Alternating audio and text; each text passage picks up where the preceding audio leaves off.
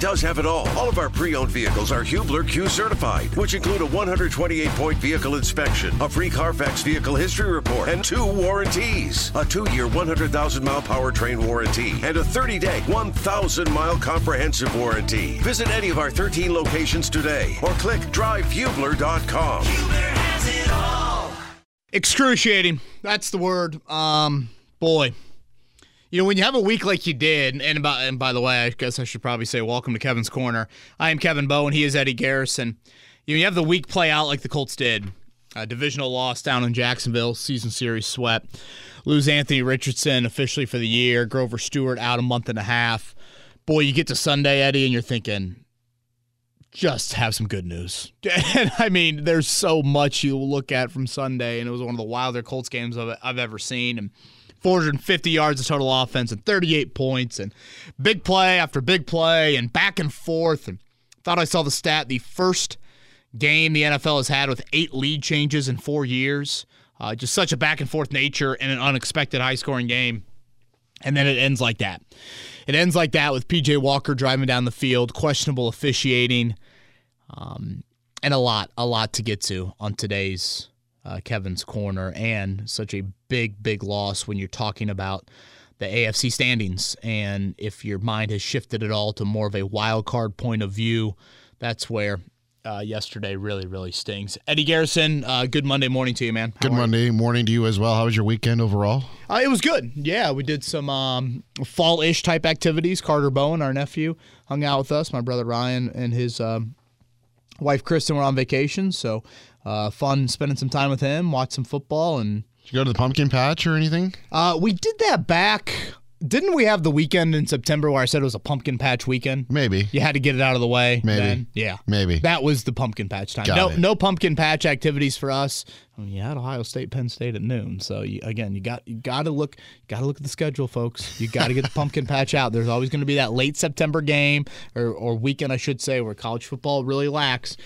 Make sure you get that in. And then yesterday, man, gosh, what a wild game. Just extremely a wild game. I mean, haymakers thrown between the Colts and the Browns. Like, Myles Garrett, one of the greatest individual performances I've ever seen inside of Lucas Oil Stadium. And I guess I'll focus here early on before I get into what I didn't like and what I liked, Eddie. And just the magnitude of that loss in terms of the playoffs. And I know there's a section of our audience that maybe isn't ready to go there or, doesn't want to go there. But we talked about it on the Wednesday pod. Like last Sunday in Jacksonville was such a divisional implication-filled game. Yesterday, I would say, was close to that from a wild card standpoint. 3 of your next 4, Eddie, are against NFC teams. So those games just naturally don't bring as much to the table AFC playoff-wise. They still are obviously important, but they're not kind of the double whammy nature that yesterday is and was. And boy, to have lost it like that, you fall from 8th in the playoff standings to 11th. You obviously lose a head-to-head tiebreaker against a team that I think is in a wild quarterback situation. I don't know what the hell they do at quarterback right now. God, that was brutal. In a way, it almost kind of felt like the opposite of Baltimore. Dustin Hopkins did his Matt Gay performance from Baltimore, and I thought as beneficial as the whistle was late in the Baltimore game, you didn't obviously get that late yesterday. Should we talk about the officiating now? Just get it out of the way. How do you want to handle it? I'm bad with officiating stuff.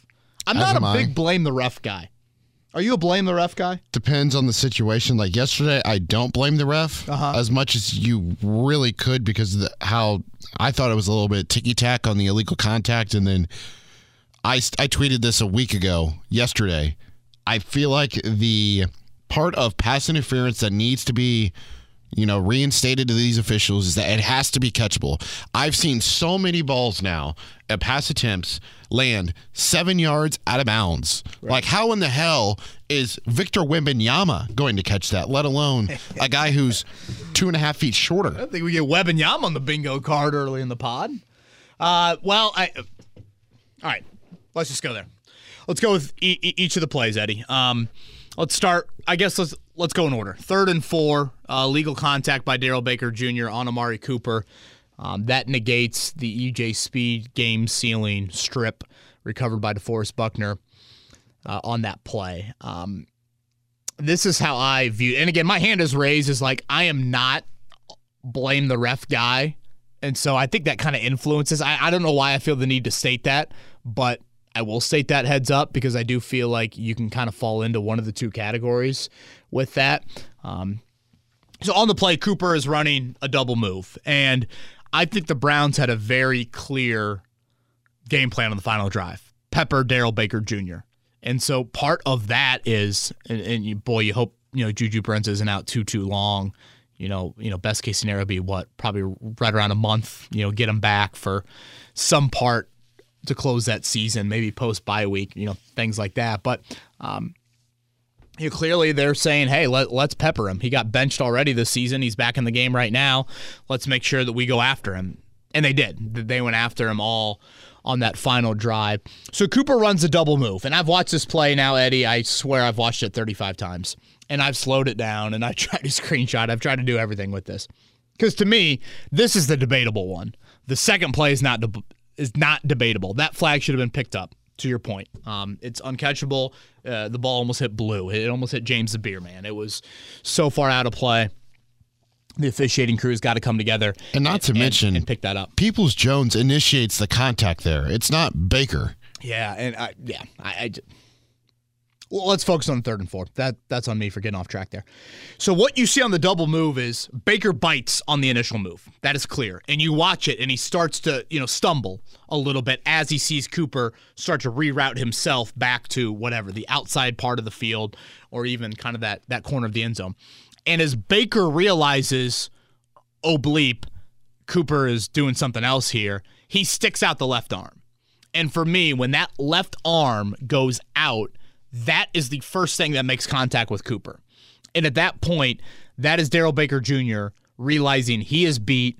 To recover, I've got to get out of whatever my normal guarding position is, and I've got to get my left arm on him to try and impede his progress. At that point, Cooper tries to kind of disengage that left arm, and pretty simultaneously to that happening, you have then Baker kind of wrap around Cooper with his right and get that on the backside of him. And while all this is happening, EJ Speed is in the backfield, trying to end the game.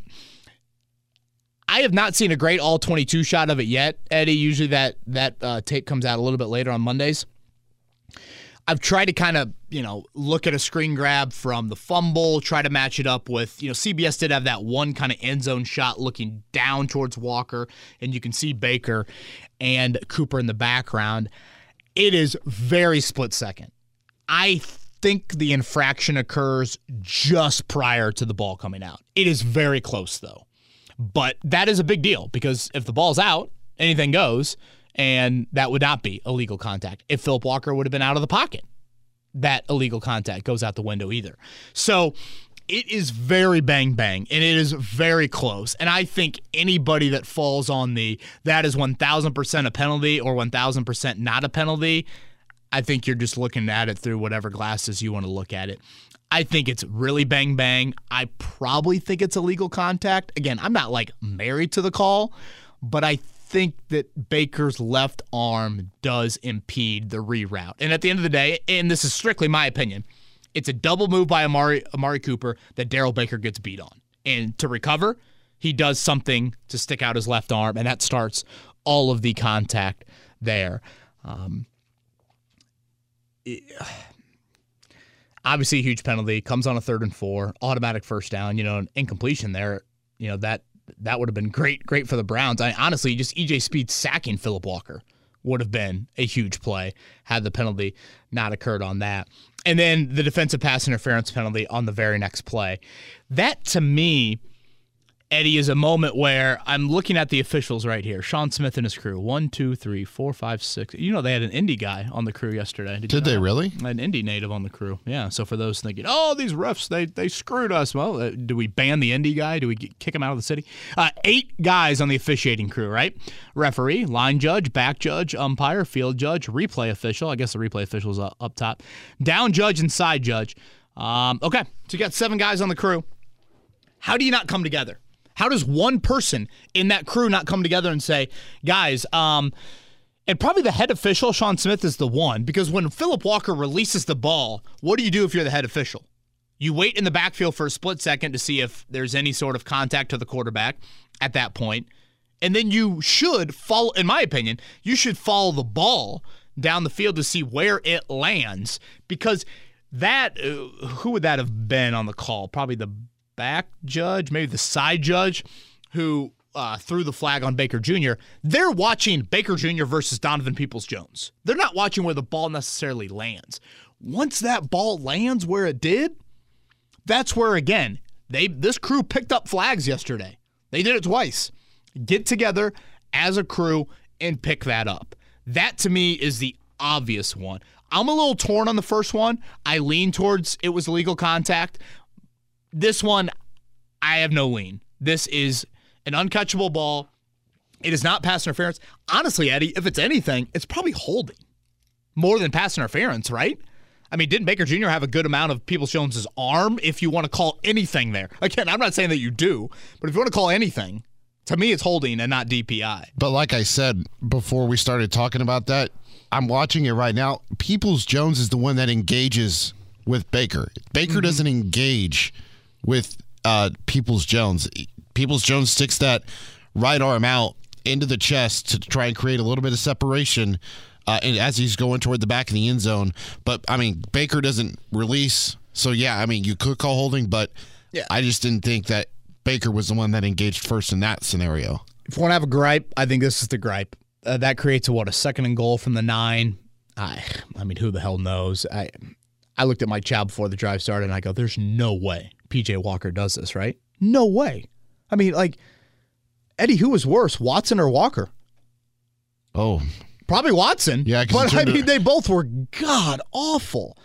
And that's what, adds to the maddening, and we'll get into that a little bit more as the podcast unfolds. Part of this is living with youth in the secondary. I mean, that is part of this. I think there are, a dozen other moments in the game. And, Eddie, that's what I really try to focus on with this podcast.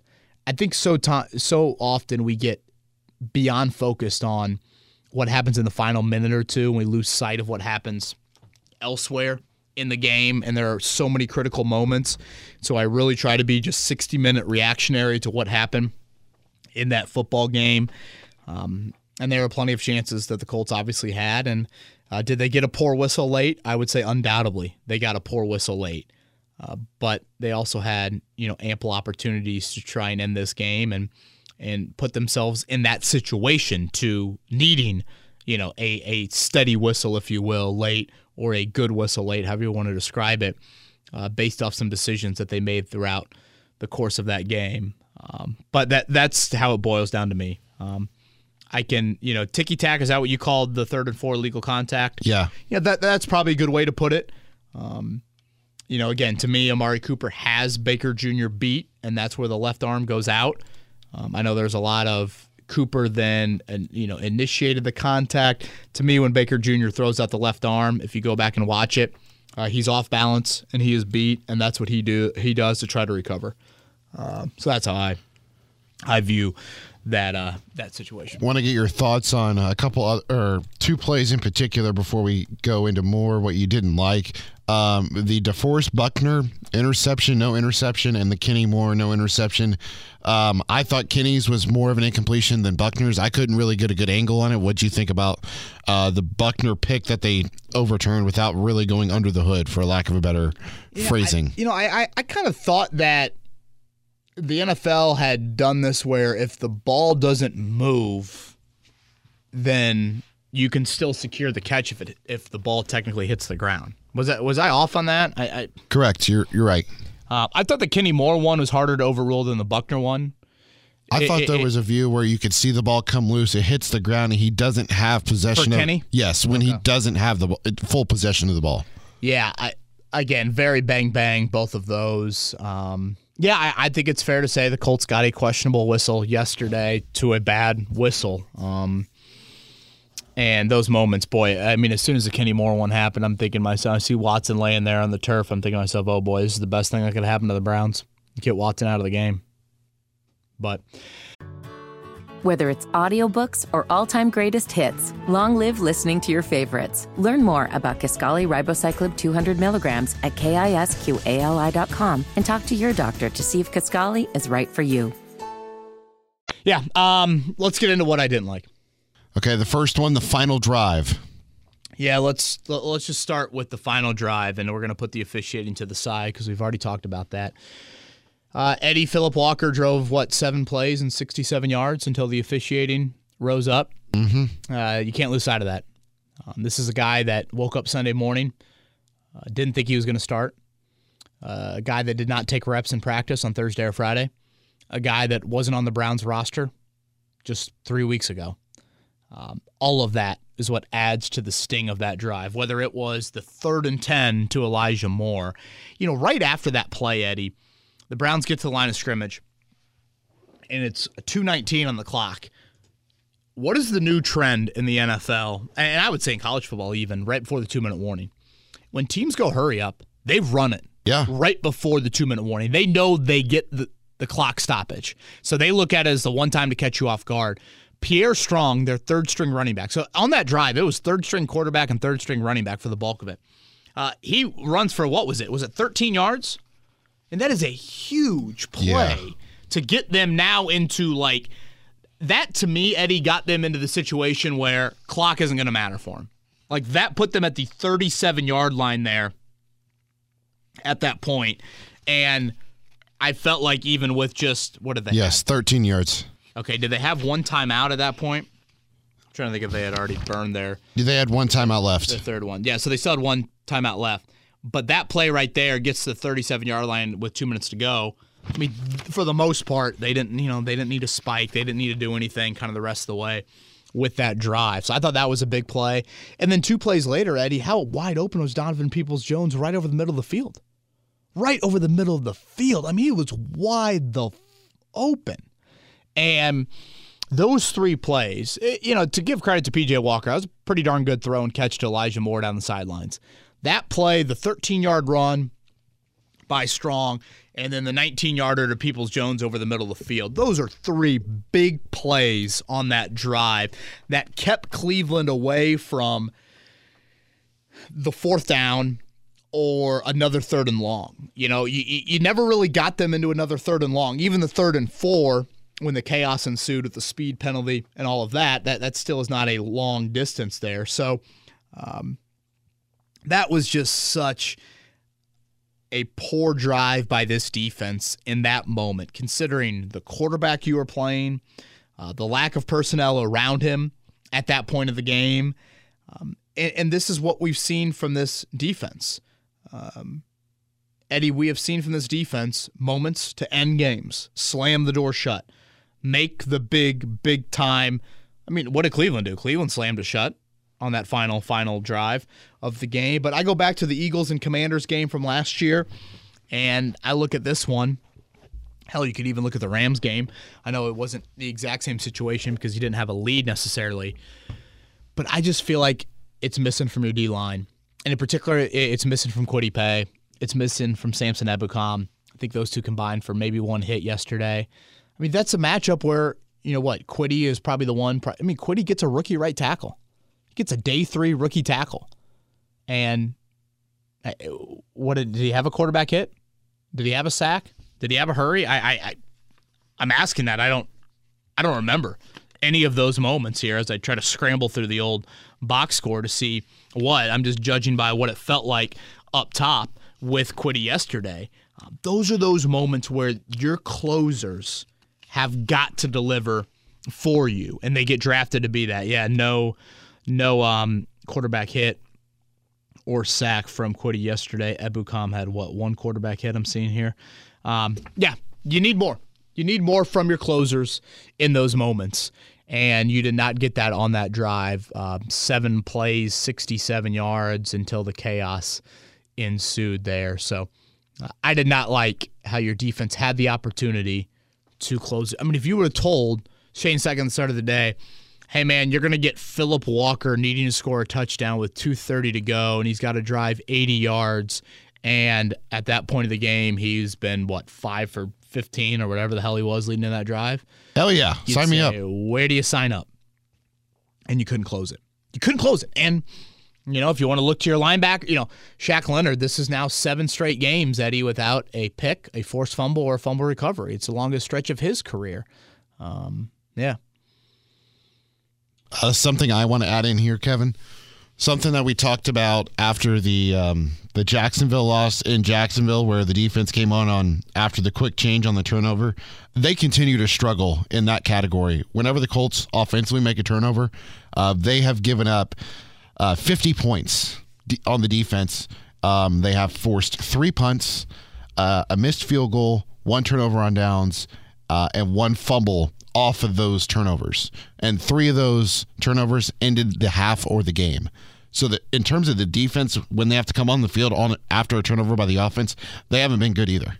Yeah, I thought they were good at one sudden change moment. I'm trying to think of what it was. I mean, they were dealt a ugly hand, but going back to the Jacksonville game, obviously very poor in the sudden change right there after the Bernard Ryman strip sack. And I think it's fair to expect more out of your defense when you're facing a quarterback of that stature, if you will, of P.J. Walker at that point of the game, particularly from your front seven. Testing the secondary is one thing, but your front seven gets paid the big bucks, and you drafted them high and you paid them big money to deliver, and they did not in that moment. Now, the second thing you did not like was Shane's game management. Yeah, and I want to make sure that we separate 2 things, Eddie. I agree with you in this regard, too, by the way. Shane Steichen wears 2 really, really important hats on game day. He wears a hat as the head coach and the game manager for the Colts, and he wears a hat as the offensive play caller for the Colts. Those are 2 really, really important things. And honestly, they probably at times have a little bit different objectives. The play caller for a team might differ from what the head coach thinks is necessary given this time and distance. If you're a defensive play caller and offensive play caller, you can get bottled up into what your own unit is specifically doing and maybe lose sight of the full game in general. We will get to what I liked here in a little bit. And just to tease it, what Shane Steichen did as an offensive play caller, I loved for so much of Sunday. I mean, 450 yards, 38 points. There were some things that I didn't like that I'll touch on here in a second. Astonishing to me. But if you put on the game manager hat, I thought the first half was absolutely awful from Shane Steichen. Let's go over these 2 situations here, okay? You get sacked just after the 2-minute warning that forces a 2nd and 15 from your own 6-yard line. There's 1:50 to go in the first half. Cleveland had just taken a timeout. So what is Cleveland thinking? We're trying to get the ball back here. 2nd and 15 from your own 6. Any sort of pass play is probably going to take your offense into the end zone, your offensive line into the end zone, certainly. So what do you do in that situation? You risk an incompletion. You risk a holding penalty. You risk a strip sack. There's a lot of items of risk that you're putting on the table, not to mention going up against Myles Garrett, who's already wrecked the game once at that point of the game. And on a 2nd and 15 from your own 6-yard line, Shane Steichen decides to play the game of risk. And I think one of the biggest issues that I had here, Eddie, with this is at that point, you had really, I would say, controlled large portions of the game. You look like the offense that had more potency than Cleveland's offense. And you also get the ball to start the third quarter. So I think when you view all of those things, you have got to look at yourself and say, hey, right here, right now, this is not the time to play with fire. This is not the time to try and get points. This is the time to swallow your pride a little bit, milk the clock as best you can, force them to burn timeouts, however you want to view it, and live to see another possession. What do? They dial up a pass play. Drew Ogletree and Blake Freeland do not execute a chip / whatever you want to call it on Myles Garrett. Gardner Minshew obviously has no recognition on Garrett, and boom, it's a strip sack in the end zone. They recover the fumble. There's 7 points. On the very next drive, you get into a 3rd and 13. So now the score is Cleveland leads 24-21. It is a 3rd and 13 with 1:26 on the clock. Cleveland has just burned their last timeout. So if you, 86 seconds to go, as we do our math here, 86 seconds left in the half. If you run a play plus a punt, let's call the play, whatever that would have been, a 5-second play. Let's say the punt is 5 seconds. We'll say it's a quick punt. There's 10 plus 40 for the play clock, 50 seconds. So if you go from 86 seconds left in the first half, take 50 off of it, you give the Browns 36 seconds to go in the half from whatever, their own 30, their own whatever yard line you want to end up calling it. In that situation, I would think Cleveland might actually kneel it. But there's a chance they probably do the, hey, let's see if we can do one play here and see what happens. Right. You get tackled in bounds, and boom, that's theoretically going to end the first half. What does Shane Steichen do? On 3rd and 13, he calls a screen. Obviously, it's a screen. You feel like that's a pretty high percentage play. Earlier, the Colts had, lost 6 yards on a screen, I believe, to Mo Alley-Cox. That's one of the plays I did not like. Not a great celebration for National Tight End Day by the Colts, by the way, although Jack Doyle in the Anvil was outstanding. He looked good. He was raising the roof, which I love the throwback to the raise of the roof there. I mean, best case scenario, Eddie, on that play, you get a screen and it goes for, 7 yards? And you're still punting it. It's not like this is a second down where, okay, let's see what happens here. And maybe, you get into a 3rd and manageable and you go for it there. Gardner Minshew has to clock the ball there or ground it. That causes a stoppage. You then gift Cleveland 40 seconds. They get into field goal range. And when did they spike that ball field goal range? 10 seconds left in the first half? I mean, 9. 9? Yeah. They needed all of that time. And that was just to get to 54 yards for Hopkins. It's not like they got to 34-yard field goal range for Dustin Hopkins. They needed all that time that they ended up having. And this sequence, Eddie, 3 points here, 7 points on the Garrett strip sack, that to me is inexcusable game management. And I want to make this very clear.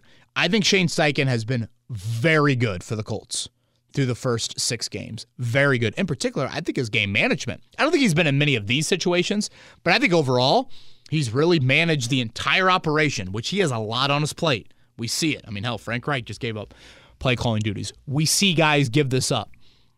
I thought he's handled it pretty darn well.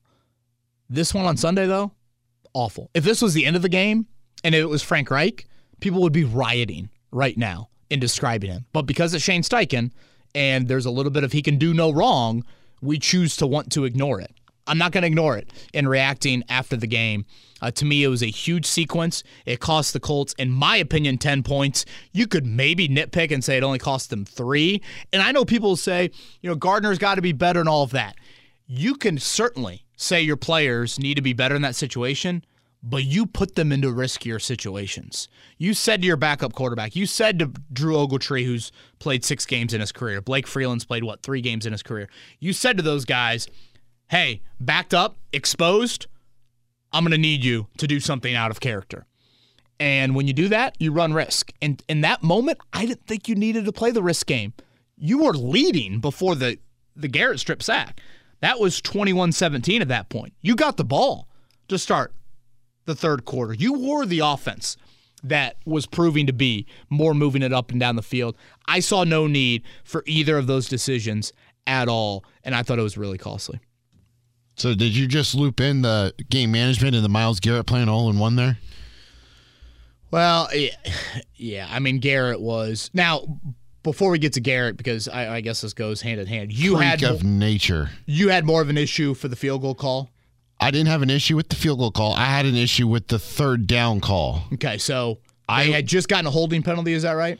Was it holding or was it illegal motion or illegal shift or illegal formation? It was one of the two. I think it was holding. A lot of penalties yesterday. Yeah. Colts have actually been kind of a high penalty team this season. Yeah, tied for 7th is what I heard. Right. I'm pulling it up right now. God, I can't believe Garrett made that play. That was so unreal.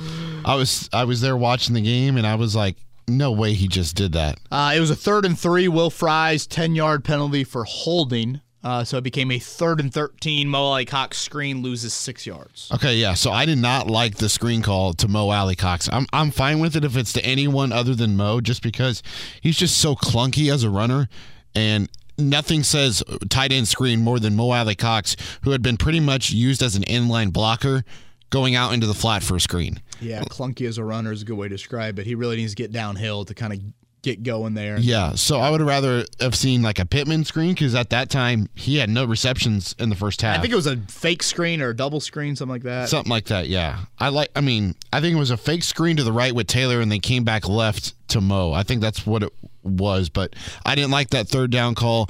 I did not like the utilization of the backs in the second half.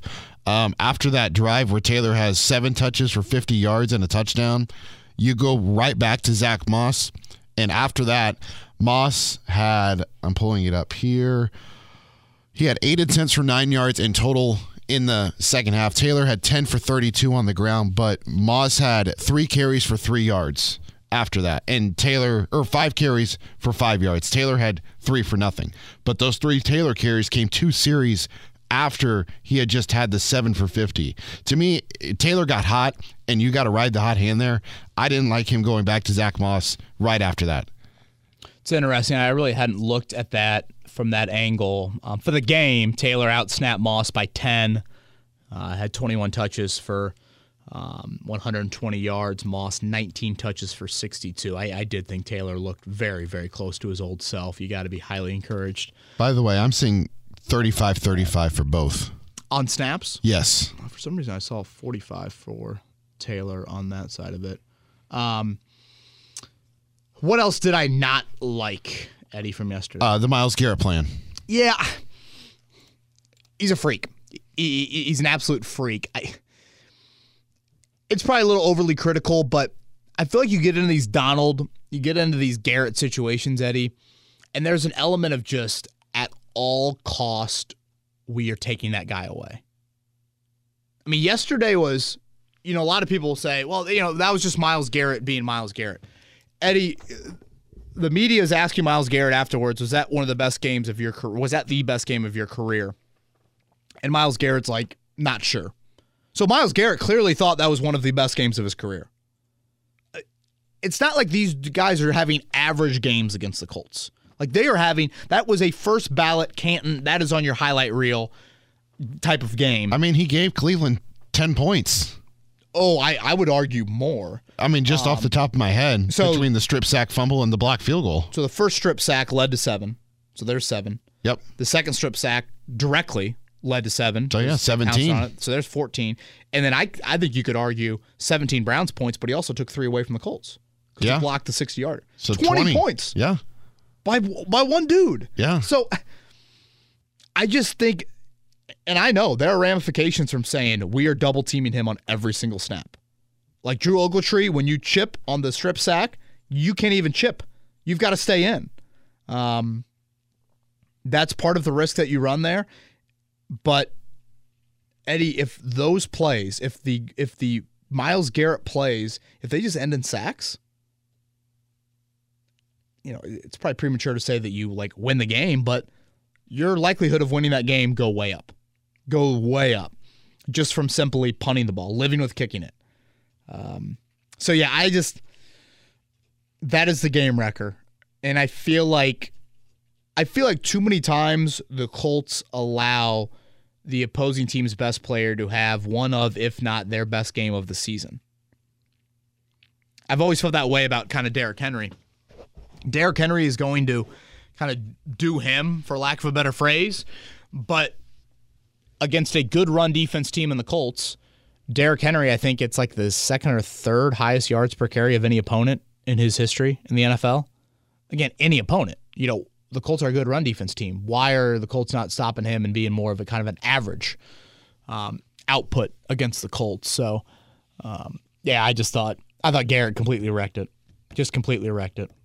There were times when I was watching that, I'm like, okay, we've got, or the Colts have Mo Alley lined up off to the right side of the line of scrimmage. That's where he was primarily in the second half. In the first half, he lined up more on Bernard Ryman, and he got absolutely worked on that one sack that led to the first touchdown that you were talking about.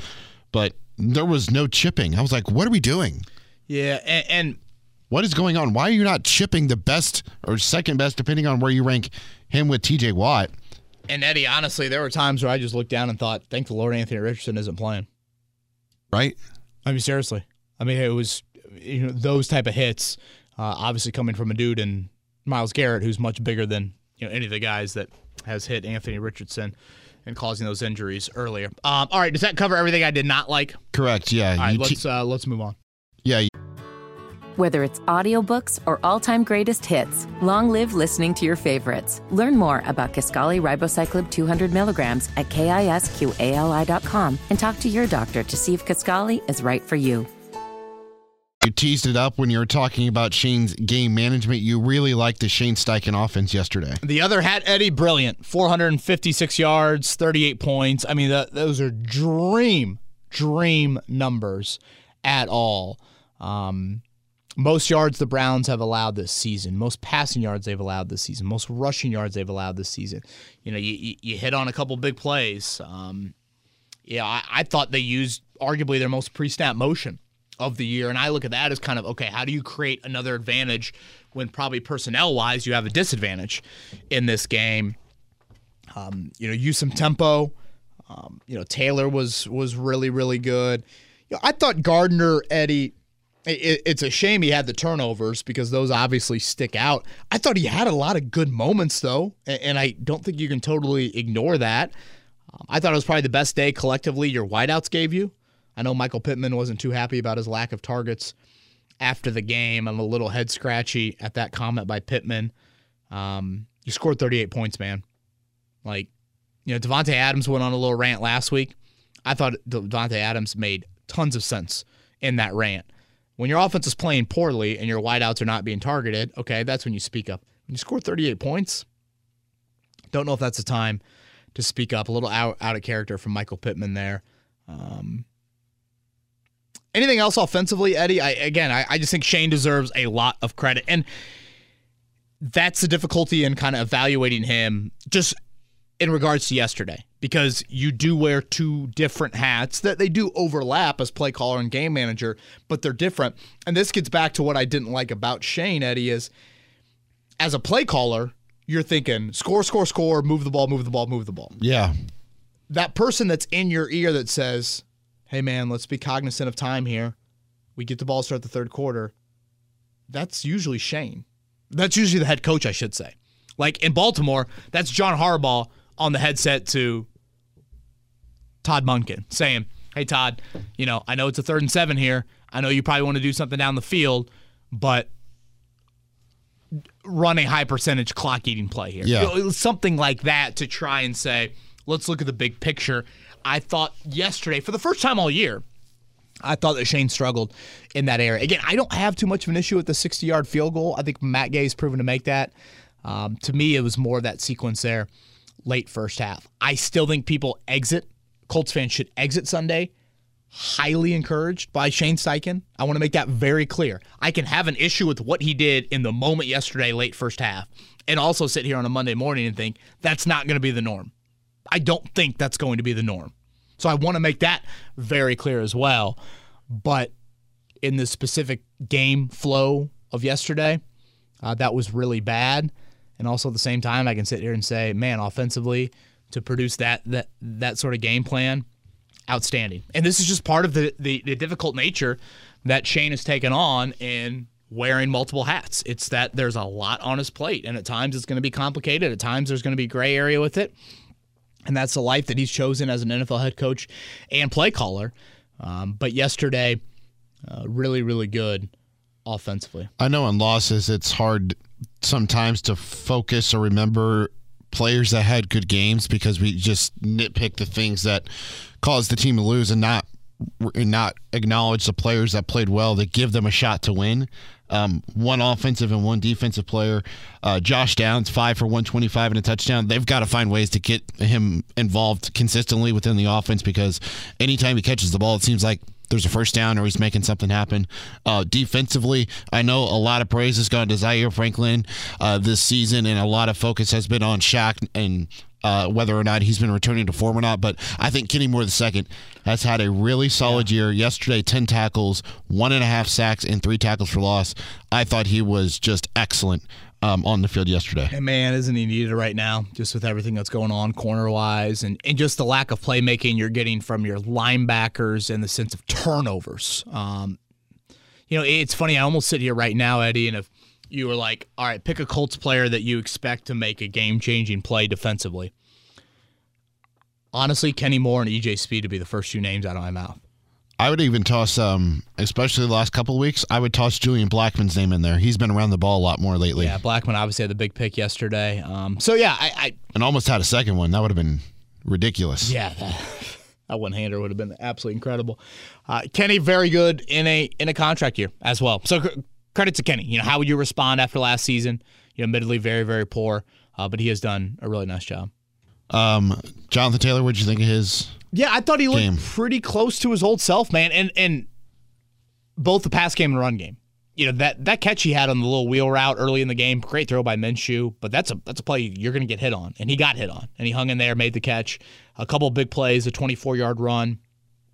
I just notice a little bit more. Watching the game from the view that we have in the press box, which is, the ultimate all 22 view of it, you're so high up there. Mm-hmm. There were a couple holes with Moss. I was like, man, those holes are huge, and then they closed real quick.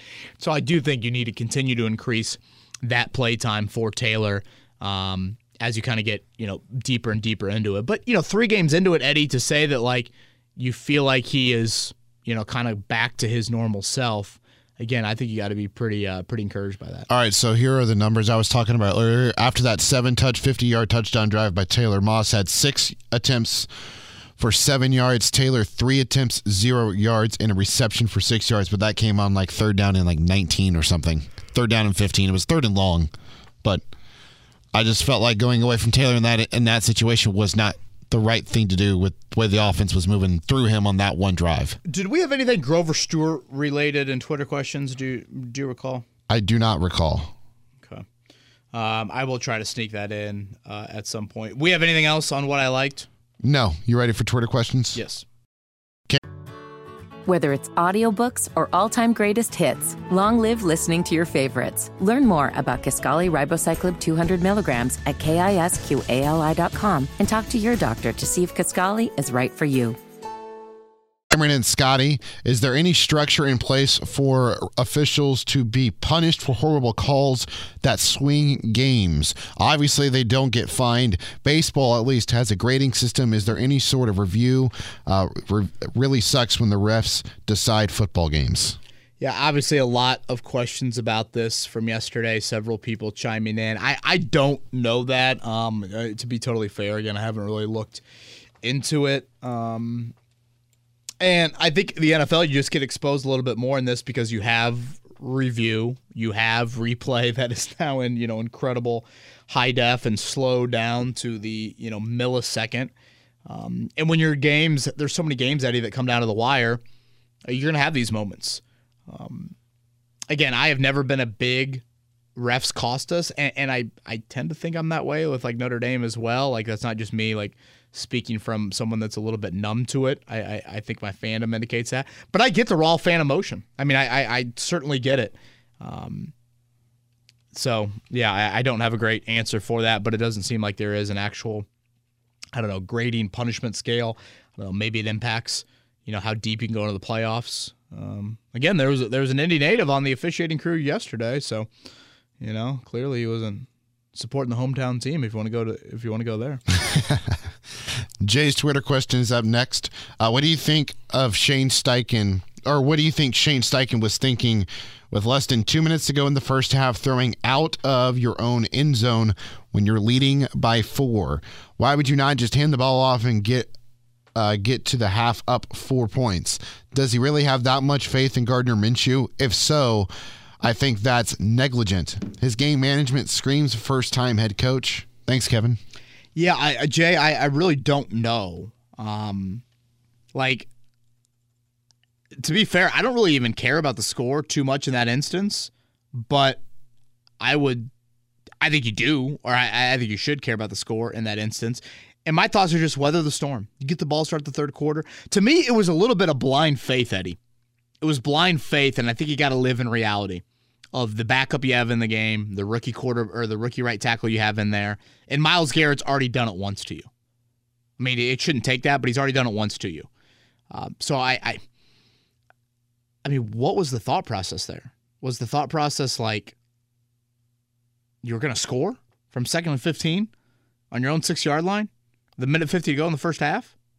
Like, to me, that's not living in reality when you're facing that sort of defense and you have, your backup quarterback in that game. So, sometimes as a coach and as a play caller, your job is to protect your players from themselves. Mm-hmm. And I thought you exposed them, if anything. Something that's a little nuanced on my part that I was thinking about, the Colts won the toss. They elected to defer.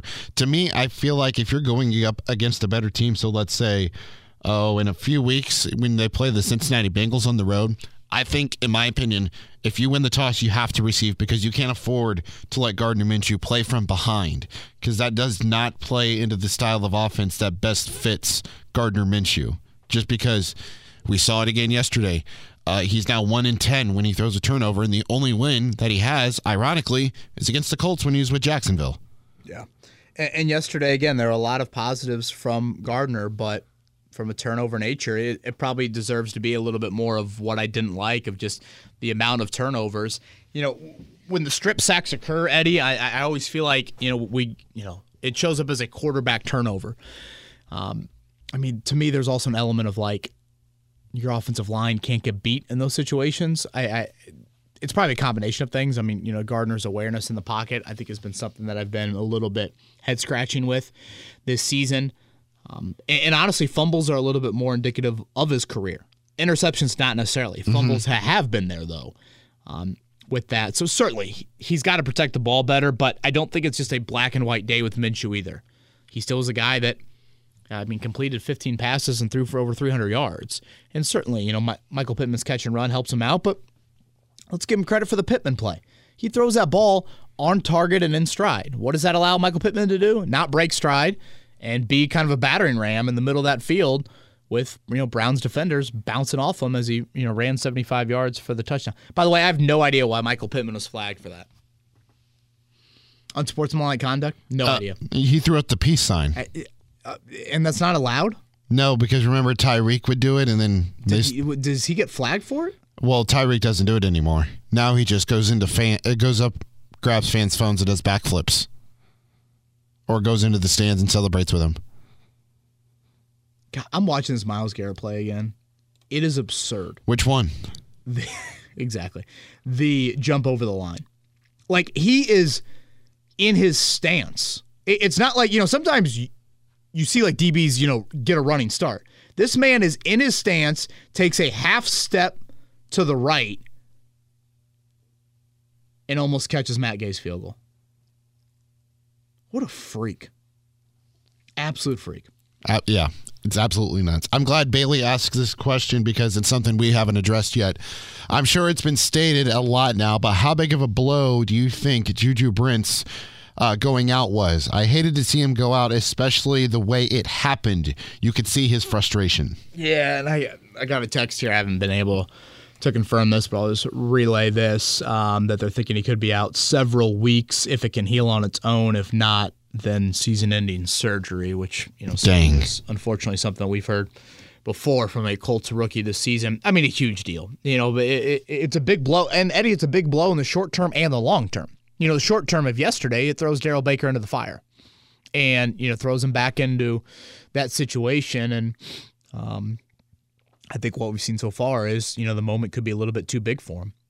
And this is a time, Eddie, too, where it's like, and I know injuries have played into this. Obviously, the Dallas Flowers injury and now theoretically the Juju Brents injury. But, the Darrell Baker benching in week 2 kind of started all of this. I mean, this is where you'd love to still have kind of a Darius Rush in there, of a guy that, to me, you did not need to expose on the waiver wire when you did. And now, he's I think it's Pittsburgh now he's with. And to me, you had some room at the cornerback position to still retain. The Colts have kind of churned the back end of their cornerback room. They claimed a dude from the Patriots off waivers late last week, so we'll see what they think about him. If he can get up to speed, he was a 6th-round pick of the Patriots last year, a big dude. I forget, Amir something or other. But yeah, I thought the Brent's injury was big. And I guess here, Eddie's where I'll throw in a little bit of Grover Stewart. Obviously, you felt him on the third play of the game. Mm-hmm. You go back and watch the 3rd and 2 run by the Browns. Both their guards sealed Taven Bryan and DeForest Buckner. And I think we all agree Buckner is more of a pass guy than a run guy. I mean, still is effective against the run. But obviously, Cleveland said, I think we can handle that. What does that do? It allows their center to get to the second level. And who does their center get? He gets Zaire Franklin on that play. And now all of a sudden, I mean, Jerome Ford, Eddie, he scores that if it's two-hand touch.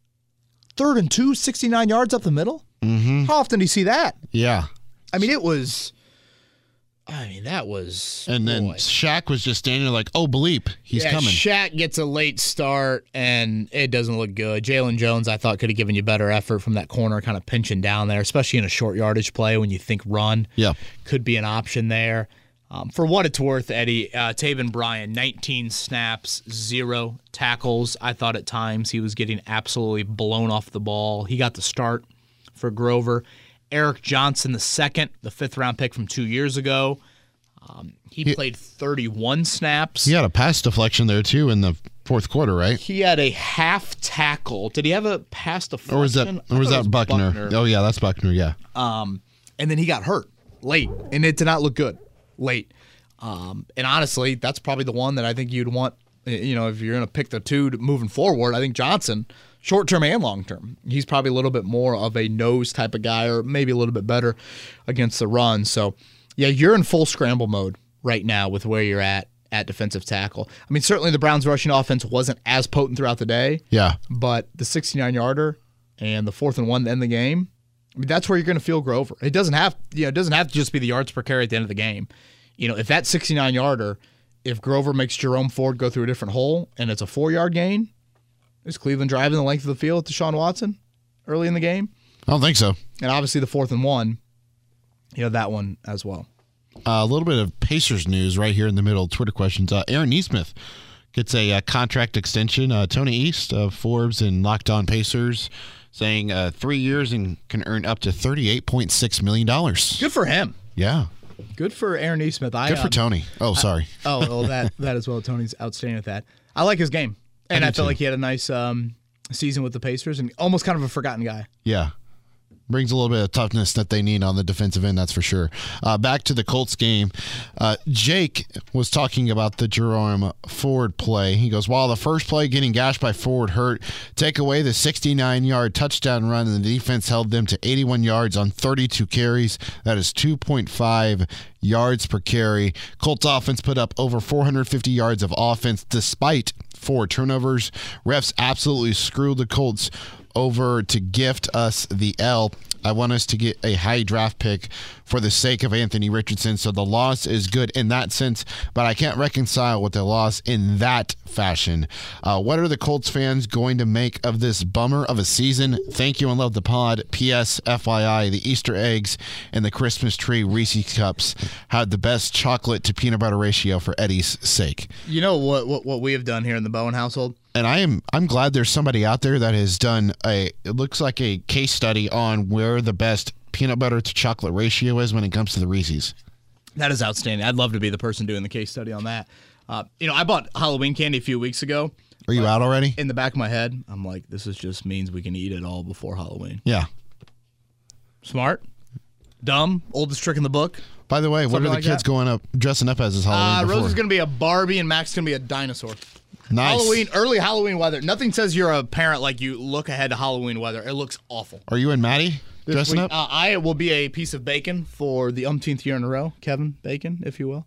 And I will see what... I'm not sure what Maddie's going to be, actually. She has. One year we were eggs and bacon. Oh, nice. Actually, Rosie was the egg. Maddie was toast, now that I think about it there. But yeah. Anyway, Jake's question is how... Boy, Jake covers a lot. Yeah. And... I think it's a lot of fan frustration. And, we had a caller today, Eddie, on our morning show that did the entertaining loss comment. Yep. I think in the raw emotion of a Monday morning radio show at 8:30, I would argue, 8% of your audience wants to hear the phrase entertaining loss at that point? Now, maybe if we remove ourselves and we get to the end of the year, you're going to look back at that Browns game and say, oh wow, are you drafting 3 spots ahead of? Because when I get to the draft, Eddie, I want to be the one making the choice. I don't want other teams having to dictate what's on the board for me. That's why I was such an advocate of trading up back in last year's draft. I want to be the one that can pick between Bryce Young, C.J. Stroud, and Anthony Richardson. Yeah. I don't want to have Anthony Richardson just left in my lap for me. By the way, Marvin Harrison Jr., another excellent game, by the way, against top competition. So, yeah. So let's play that out. Marvin Harrison goes 2. Obviously, the Colts, you would assume, are going to win too many games to be drafting that high and aren't probably going to trade up. But I want to pick the second wideout then, or I want to pick the best pass rusher available. I don't want to be in a situation where other teams are kind of dictating what the board looks like for you. There are all different types of fans, Eddie. And this is, I feel like I always get on like my fan philosophical thoughts, but like you make of the season what you want to make of it. So far, I think this is a team that's played better than I thought, even though I'm one that had them. I would assume I had them at 3 wins at this point of the year. I don't know. I had them 7 wins for the season. I would guess right around 3 wins at this point. And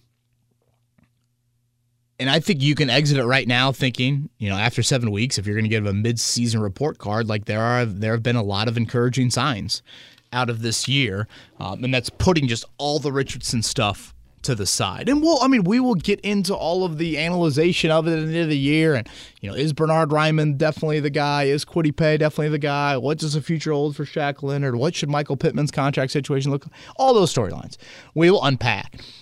I think arguably the most encouraging sign so far is probably Shane Steichen. I would go there first.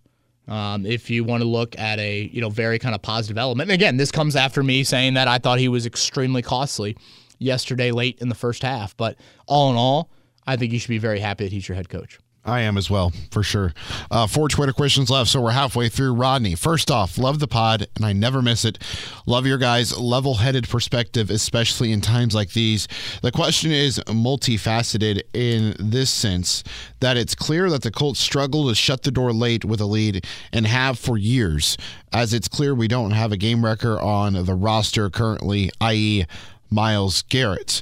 Whatever draft capital is available, knowing that the Colts need to find some groceries to stock the cabinet for next year for Anthony Richardson, but shouldn't goal number 1 be to absolutely 100% fund a dominant pass rusher either in the draft, trade, or free agency? Kwity ain't it, Sampson ain't it, Dio ain't it. They are good complementary pieces, but they are not alphas. I want to get to Roddy in just a second, but he brings up the D-line. I did have a few questions about the Myles Garrett play, Eddie, and why that wasn't a penalty. Which one? The field goal leap. He's got to make contact. Correct. And so I think some credit to Bubba Ventrone in all seriousness there. Myles Garrett said after the game that's a play that they have in but don't have it in every week. And so clearly Bubba had seen something in the Colts blocking that I forget who exactly is lined up there. Maybe it was Taven Bryan. I think it is because he had the penalty on the PAT, and yeah. I was trying to figure out where he was because illegal formation. I was like, oh, he's lined up, right guard or whatever. Yeah, I don't know if it's Will Fries in his normal right guard spot. I think Taven Bryan could have been in there, but basically, those guys are going to block down and not raise up in that situation. Which it makes sense. You obviously want to try and lower the line of scrimmage so the block doesn't occur there. Obviously, especially with the longer field goal, you're probably going to kick it lower, a little bit lower, certainly from 60 yards. So the Browns, felt like that was a possibility, and then Myles Garrett's a one-of-one freak in the NFL. I think Rodney points out a very accurate point about the rushers. Good complementary pieces, but not alphas. When's the last time the Colts have had an alpha pass rusher? Robert Mathis? It was a decade ago, right? Led the league in sacks in 2013. Oh, my. It's been that long? Feels like yesterday. Houston has crept into a 10-sack season. Eric Walden's crept into a 10-sack season. Buckner's been right there. I'm trying to think of some of the other, Ngakoue, I guess, was very close to that, especially had he not gotten hurt. I think the wideout pass rusher debate is a lot closer than people think, Eddie. And I'm probably a lean towards wideout guy because of the Richardson development. But if we get to April and you're going to show me that there's more depth in the wideout draft class than the edge rush draft class, that's where you could very well fall into the trap of edge rush round 1, wideout round 2. sort of positional mock draft that we can all get into there. Brian. But overall, to Rodney's point, I think a dominant passer. I mean, yeah, I probably am I'm a little bit more white out because it's Richardson. Having said that, I think it's a much closer debate than a lot of people look at right now. Brian thought. Whether it's audiobooks or all-time greatest hits, long live listening to your favorites. Learn more about Kisqali Ribociclib 200 milligrams at KISQALI.com and talk to your doctor to see if Kisqali is right for you.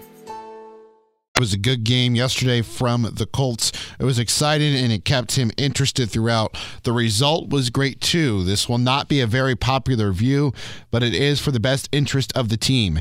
Darrell Baker Jr. needs to play more. The only way coaches can be evaluated is by the back end of the roster playing. Let's see if they improve.